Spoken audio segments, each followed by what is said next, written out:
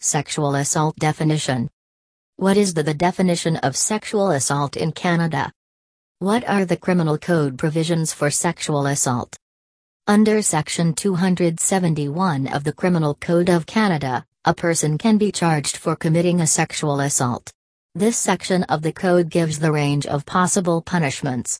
This range will vary depending on how the Crown Attorney chooses to prosecute the case. If the Crown Attorney prosecutes the case by indictment, used in the more serious cases, the maximum is 10 years in jail.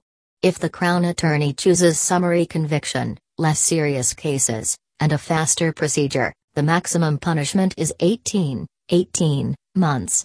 The range of possible sentences will also change depending on the age of the victim. For more information on this, see our article on the minimum possible sentence for sexual assault in Canada. Even though this part of the code gives the possible sentences for sexual assault, it does not define sexual assault. In fact, it simply says sexual assault as though no definition is necessary. In order to know the meaning of the phrase, we have to consider what an assault is. The definition of assault. Section 265(1) of the Code gives 3 examples of when someone assaults another person.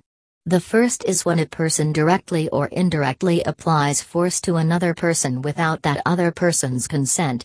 The second is by attempting or threatening to apply force without the second person's consent.